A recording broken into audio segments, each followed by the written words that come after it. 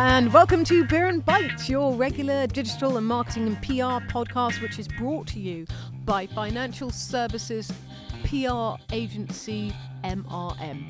You've got me, Amy Rowe, and you've got Michael Taggart. Take it away, Michael. Hello, listeners. That's my radio voice. Yeah, I mean, you've taken it down a couple of octaves. That's my radio voice. Isn't that for Jazz FM? Yeah. All right, so coming up, we've got a brilliant interview with financial advisor Victor Sachs. All about championing consumer rights, as well as building up your own media profile from scratch. That's all to come. But first, we're going to be talking about a major spat that's been happening and rocking the world. Michael, what am I talking about? You're talking about who the new leader of the Labour Party is going to be in 5 weeks. No, guess again. Are you talking about Facebook again? We talk about that every week. Yeah, well, Facebook, yeah. We're talking about Facebook, but there's a reason why we're talking about Facebook every week. Right. It's because Facebook is taking over everybody's lives, quite frankly, and most recently, it's been stealing advertising. Hang on, Amy, I just need to update my status. Yep, right, go on. Put the phone down just for 1 second. We're talking about the most recent spat between Facebook and media organisations. Right. Media organisations who say Facebook is stealing advertising revenue. Okay, I know that's something that you know a lot about, Michael. So can you elaborate slightly on the latest twist to this debacle? Yeah, I do know a bit about this because as I was reclining in my hammock in my back garden on Saturday morning, drinking a pina colada. Okay, we don't need to know about that. I was reading a bit about this in the weekend papers, and the reason there's a new kerfuffle, and we'll come back to this because it's a bit kind of it's a bit of a detail as far as I'm concerned, but there are news organisations leaving Facebook's new news distribution program, which I'll come to in a second. But this is actually another stage in the big kind of fight that's erupting between the giants of the internet, the new giants as it were, I'm basically talking about Google and Facebook, and the old giants of the media, which are the news organisations. Now, what you've got to get your head round before we even start to discuss this is that people use the mobile internet now in increasing numbers. That's how people access the internet, and they access the internet on their mobiles mostly via Facebook or Google. Pretty soon, news organisations cottoned onto this. We're going to have to make it ready for Facebook and Google. So they could do that through advertising, either on Google Ads, or they could do it through paid advertising on Facebook, or just by hoping their organic content performed well in Facebook's news feed or in Google searches. But obviously that posed major problems. We're talking even just a few years back, aren't we, when Facebook essentially eradicated its organic algorithm, changed things dramatically, and had publishers scrambling to try and get to the top of the news feed. So what happened there? Yeah, well, anyone who's flicked through Facebook's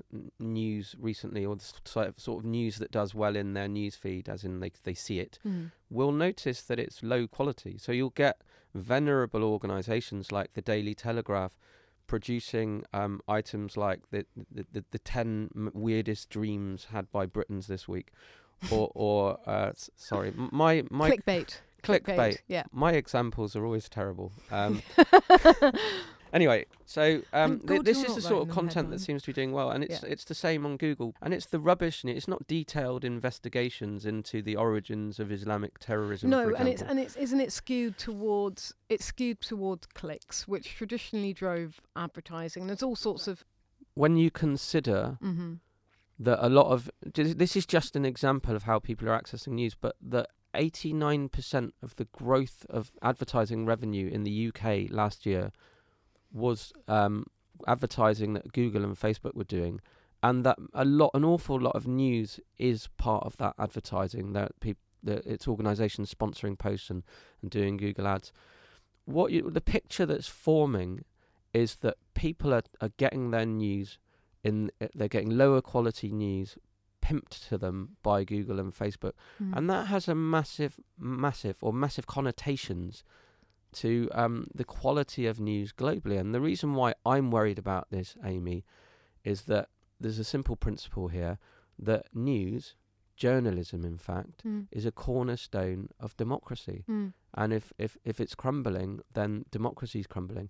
There is another aspect to this too, and that is not just that the quality of news is going down, but actually local news organisations can't compete with these algorithms and these ad budgets. Yes, there have been alarming statistics, haven't there, on the number of local newspapers that have had to shut down since 2005. Well, You've got a figure there? It's something like 180. 189 is the exact figure in since 2005, and they're closing down because they can't advertise anymore because all the advertising is going to Google and Facebook.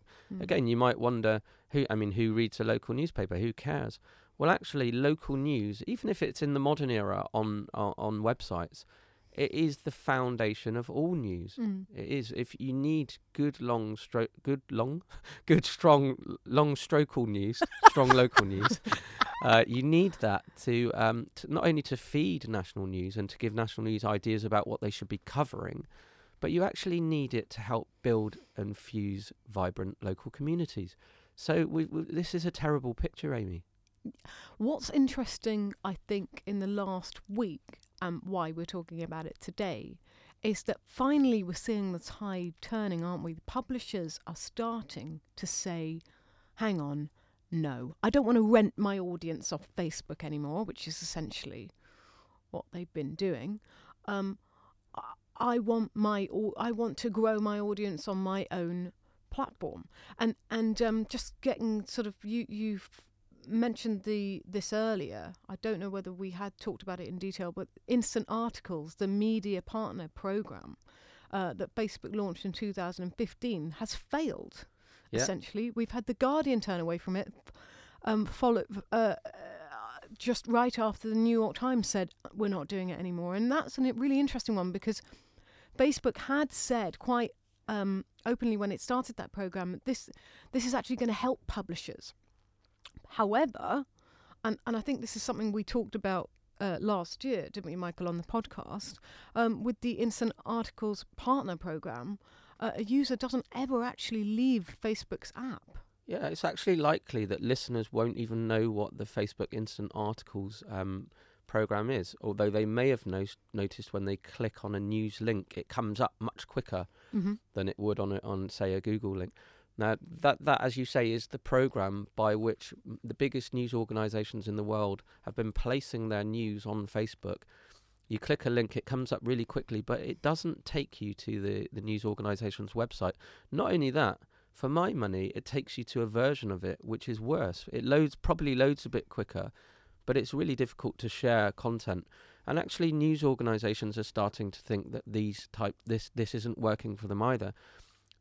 Another major reason for that, probably the major reason, is that they're not able to monetize by people clicking on ads.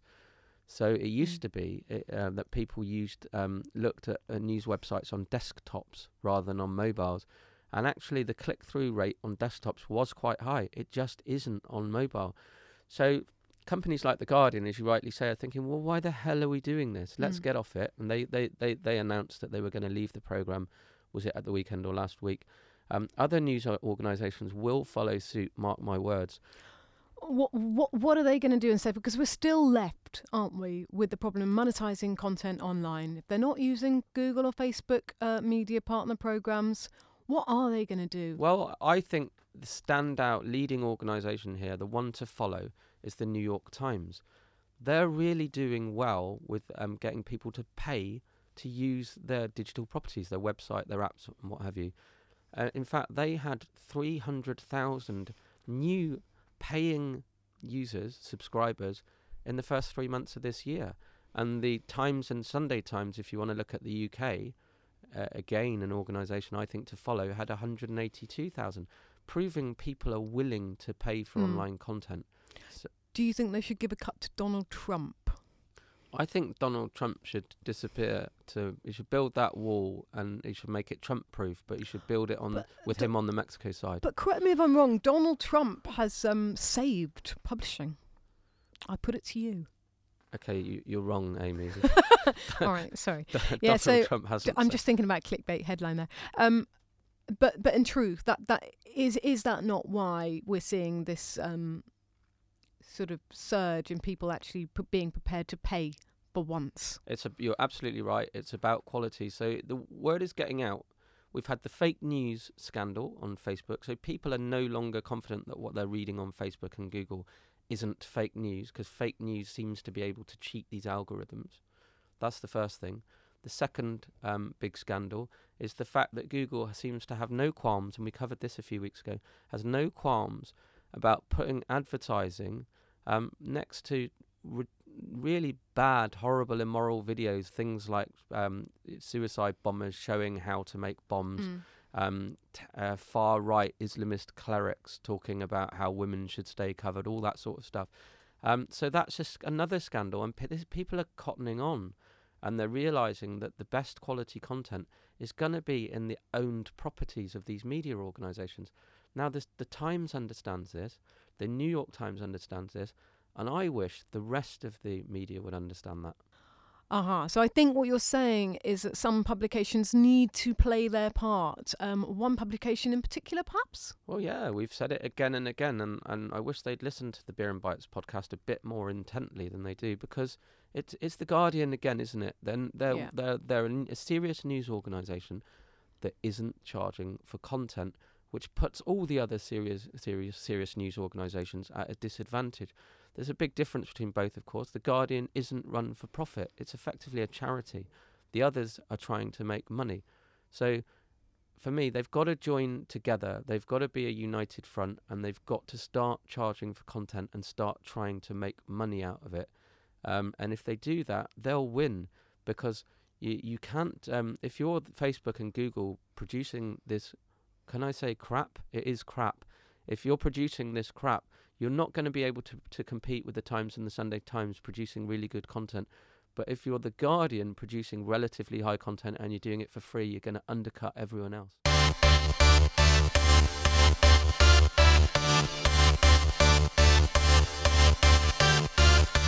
Right, we were lucky enough to have Victor Sachs as a guest on the show this week. Now, Victor is the web-savvy financial advisor from VS Associates, who says he's on a mission to strip away the technical jargon from financial services. Among other nuggets of wisdom, he told Amy and me why successful social media is like successful dating. So here's that interview for you now.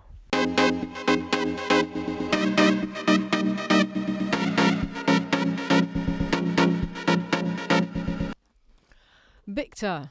Yes. Hello. Hello, good morning. It's great to have you here. Good Thanks to for be coming. So, Victor, just to kick straight off with this, you've been quoted in the Advisor Press and the national press for a number of years now. How consciously have you worked at building your profile? I think it was always important to try and build my profile within the industry, and using Twitter was a fantastic medium for that. And it's great because journalists are always putting out #journo request. And where I saw one that was financial services related, I was always keen to get on it. And it became quite apparent to me quite quickly that financial journalists were interested in my views and my opinions. Whether that's because no one else was coming to the party or could be bothered, I don't know. But I was grateful to do that. And suddenly the next week in various financial press, I'd open up and read through it, and suddenly I'd be quoted. And was it a case of sort of once the door had opened, then you were getting people contacting you rather than you sort of using that hashtag? Yeah, once a couple of items, I started responding to a couple of items. Then it seemed as though it was okay, and it was great for me, that financial journalists would actually email me and say, Victor, I'm running a piece on what's your thoughts about. And very quickly, those quotes from myself were appearing in the press. And why did you, because not all advisors do this, but there is a sort of maybe a hardcore of advisors who are regularly quoted in the Advisor Press and then they start being quoted in the national media. What made you actively seek it out? I guess as a wannabe DJ of some point, and always wanted to be involved with speaking or writing or having a quoted word. At the end of the day, I don't know. I'm a salesperson, and a salesperson has to have a certain type of ego that goes with what they do, and they want their story to be told, and they want their opinions out there, and I'm quite happy to be, front and center and give my thoughts and views, and it was just, and I just felt it was another way of building brand and reputation. And it was just, it's a wonderful thing to do, and it's great when that paperwork and when that quote ends up in the press. And your brand, Victor, is, if you don't mind me saying, it comes across as a sort of a backer of the small person, someone who will fight for the rights of someone who doesn't particularly have loads of power. You recently, there was that story about you sort of getting 190 grand back for a couple who've invested in an unregulated investment. Yeah. Is that the brand that you want to get across? Is that what you like talking about? It was a great story. It was a huge company that has a global presence, and I'd like to think any financial advisor out there who looked at it, who saw it, and recognised that actually, this is not right. And I took it. It was a 2-year battle. It didn't take up every waking moment of my life, but it was a 2-year battle, and it was worth fighting. And I think any advisor who saw that would have done the same thing. We just spoke to Ros Altman, the former pensions minister, on the show, and she had a long-term sort of battle as well, where she kind of, again, in a way, represented the little people. This was people losing their pensions. One of the side effects, she said, of putting herself above the parapet was that she got shot down by trolls quite often. Do you have any interaction with trolls on Twitter at all? I'm not aware of anyone coming out to me personally. Although there was an issue I had once where... Is this where you were the troll? No, not at all. I think I voiced my opinion too honestly on Twitter in terms of, big gun strike or people striking where they've got final salary pensions and they're being asked to, and you just knew the pension schemes were going to be trimmed or cut or ages reduced because they are an absolute fortune to run. And the people then go on strike or complain about, well, cutting my pension, and I tweeted, people, be aware of how good your pension is compared to the average person on the street, and I got shot to bits for saying that. What did you get called? Nothing. This is a family show. No. Fortunately, nothing sweary. Otherwise, they would have probably got some industrial language back, and then that wouldn't have been good for me either. But no, nothing. I don't know what I'm on about. I don't know what I'm talking about. I'm just a fat cat financial advisor. And fat was, I'm a big fella. I accept that to some people I may appear fat. It was, you just take it. But that's what you notice with Twitter. The more followers you get, the more you're out there. There are going to be people that are going to say, but I had a big mouth. So for you, it comes with the territory. And would you say you've had to develop quite a thick skin, or were you always a bit more relaxed about that sort of stuff?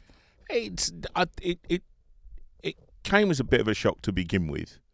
But then the realisation that when you start looking at other people that I follow within the industry, and who've got similar followers and similar presence and bigger presences than mine in terms of media and everything else, you're there, and you're good. There are going to be people that, and generally they're the ones that don't tweet under their own name, don't put their own profile picture up, and they're just on the prowl and having a look around, and it goes with it. What's your favourite newspaper, Victor? Do you know what? If I'm really honest, I haven't read one for about 7 or 8 years.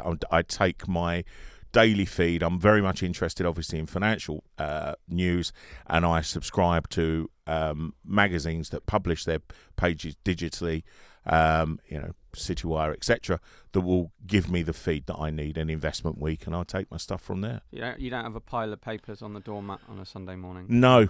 I'm a married guy with a 5-year-old son, and my weekend time is my weekend time with them. So, Victor, back to we've been on social media anyway, but actually Yeah. the marketing side of things. Yeah. You started off on Twitter. Yes. We find LinkedIn is sort of a growing interest to a lot of our clients at MRM. Is that something you've been using or maybe generating leads yourself from? I think if I'm completely honest with myself, I started off with LinkedIn. Where at my previous firm, and I was working at HSBC, there was very much an encouragement of be on LinkedIn, but recognise whatever you're going to say, we're going to need to sign off before we allow you to put it out there. So by the time you got approval, you were basically posting fish and chip paper. Yeah. You know, the data was already a week old, and a week in social media is a lifetime. So when I left and was able to get on it, LinkedIn was the first place that I went to, and I harnessed and recognised quite quickly the use of groups, working not only for financial advisor groups to build your reputation within your industry, but also recognising that business clients, and I work in that business sector of people who employ up to about 20 people, also had their groups, and the Federation of Small Businesses had their LinkedIn group, and so on and so forth, and Chamber of Commerce had its group. So I started gently sort of filtering around in there, not saying much, comment on someone, like a post, and then eventually boom and smash it in with an article that's been quoted or my thought on something to try and generate discussion. What's the principle there? Because you're actually starting to sound a little bit like the way that we would tell people to do this. I mean, and you said you sort of took tentative steps at first. Yeah. And then when you felt you had something to say, you said it. What are you thinking there by sort of that slow approach? I think social media is, and I'm one for analogies and always trying to associate things differently. Social media is dating, and if you have that concept, and if you are going to go out and try and meet someone, then would you go in there, jump in the middle, flashing lights over your head, and go, hello, look at me, as some people do, and you'll get a laugh and everything else. But that's not what you're gearing up for if you're going to look for a long-term or build up some relationships. So gently nod in, see who's around, scout out the club, check out the personalities, have a look. Someone says something that's really good and you really genuinely like it, like the comment, step back, see what happens. Then if there's a thread that's going to involve your industry and you are on the money, on point, you know exactly what's going on, add the comment. Add a few more comments to different posts. So people within that group are seeing you like, and they're stepping on your profile. They're going to let you know that they're stepping on your profile. So LinkedIn's a really active tool that if you're being watched and monitored and looked at. And if you get enough people in that group that are hitting on your profile, then you go, bang, hello, my name is, this is what I'm about. And if you've got any questions, come and ask me. Have you actually generated leads from companies doing that sort of thing? Yeah, nothing. I'm not going to sit here and say, yes, I make my money from there and I don't need business from anyone else. But yes, there has been an interaction come back, especially when I was posting around auto-enrollment, workplace pensions. There were people who came back to me on a private message and sort of said, Victor, love what you're saying. We need to set this up. Can you come and have a chat with us? What about other outcomes from your social media use? Have you been asked to speak anywhere or anything like that? Have you formed any other deep and meaningful relationships that have helped you out? Yeah, very much so. I got involved. There was an event that was going on in York. Unfortunately, due to personal reasons, it transpired I was unable to attend. It was right at the beginning of this year.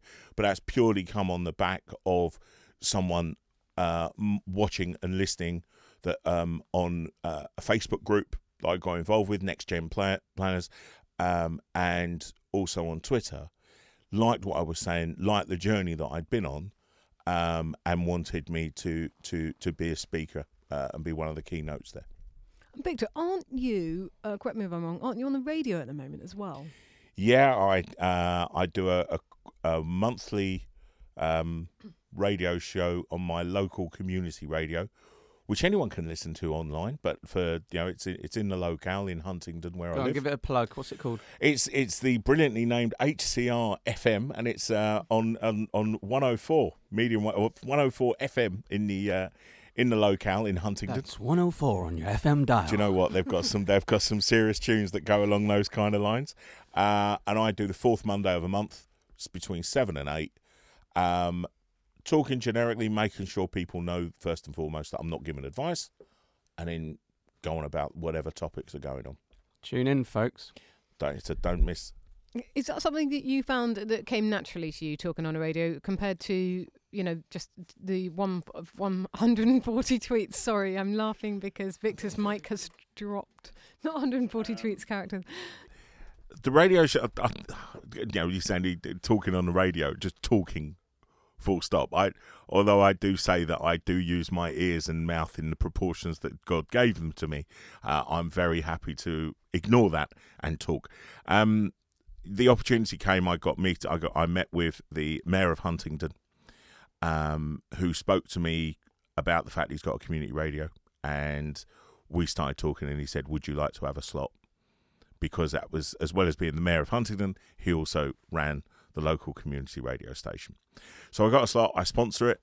So a bit of dosh comes from VS Associates to them, and I get an hour's worth of radio broadcast, which I then take on a USB stick. And once my website is all brand new and shiny and spanking, I will upload the programmes. Can I segue a little bit now? Yeah, go. I did ask you before the show if I could ask you who you were going to vote in the general election. Yeah. Who are you going to vote, Victor? Who am I going to vote for? I'm going to vote for Conservative because, in my own personal view, there is no credible opposition. As I've said off air, Fallon had that chance when Cameron resigned to stand up and be that calming influence in the sea of disarray that was going on. He didn't, in my view. Hard Brexit or soft Brexit? Hard is the only way. Well, that's a bit of a rude ending, isn't it? No. No, so that's just your mind. If we're going to go, for the majority of advisors, I think went for my 21-year-old daughter wanted to go for Remain. I wanted Remain as stability is what makes markets work. But if we're going to get out, let's get out.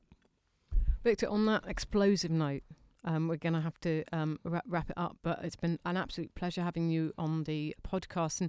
And before you go, how can people learn more about you and what you do? Feel free to jump on the website, which is www.vsassociates.co.uk, or you can follow me on Twitter, which is @SmartSax. We're out of metaphorical tape. I'm just borrowing that line from one of my favourite podcasts, Media Masters.